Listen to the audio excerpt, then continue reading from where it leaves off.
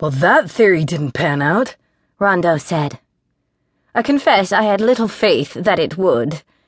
Pelham nudged the undisturbed patch of sand at the back of the cave with his toe.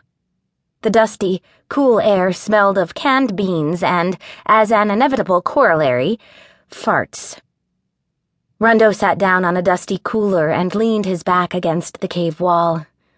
I don't know, it seemed sort of mythic. She didn't come back to life on schedule, so I thought, maybe if we waited 3 days, then she'd resurrect. We're in a cave. She's a god, who's also immortal. I thought that's how these things were done. We don't even have a stone to roll back. And I don't think Mrs. Mason's godhood is particularly related to Christian mythology. Oh, sure, but the rule of threes, that's a thing, right? In comedy, as I understand it. Rondeau scowled. In magic too, Pelly. Triple goddess, threefold law, junk like that. We could keep waiting, but I'm not a big fan of desert camping under any circumstances, especially indefinite ones. It looks like Marla isn't coming back from the underworld to spend a month on Earth as a mortal like she usually does. So, do we have theories? Is her failure to appear more like forgetting to go to the dentist, or like being kidnapped by a murder cult? Pelham wandered away from the plot of sand where, in the past, their mutual friend and intermittent employer, Marla Mason, part-time goddess of death, had returned to the mortal world, typically rising up naked and sand-caked and cranky.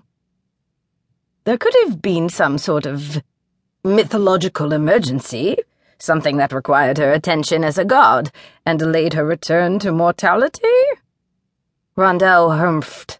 You'd think she'd at least answer our calls, then. The underworld didn't have phones, or at least not ones mortals could reach, but there were certain procedures in place to send Marla messages.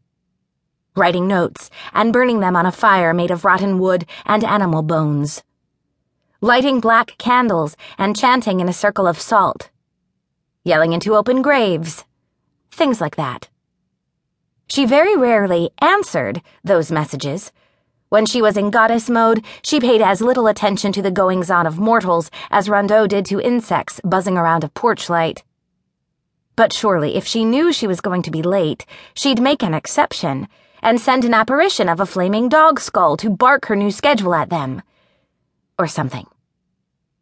Rondeau would have settled for an entirely non-eldritch email. Then again, maybe it just hadn't occurred to her. Even mortal Marla wasn't the most considerate when it came to valuing other people's time. And when she was in Bride of Death mode, she was about as warm and thoughtful as a bad case of hypothermia.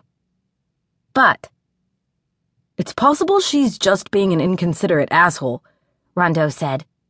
Maybe even probable. But we can't rule out the idea that she's in trouble. Pelham nodded.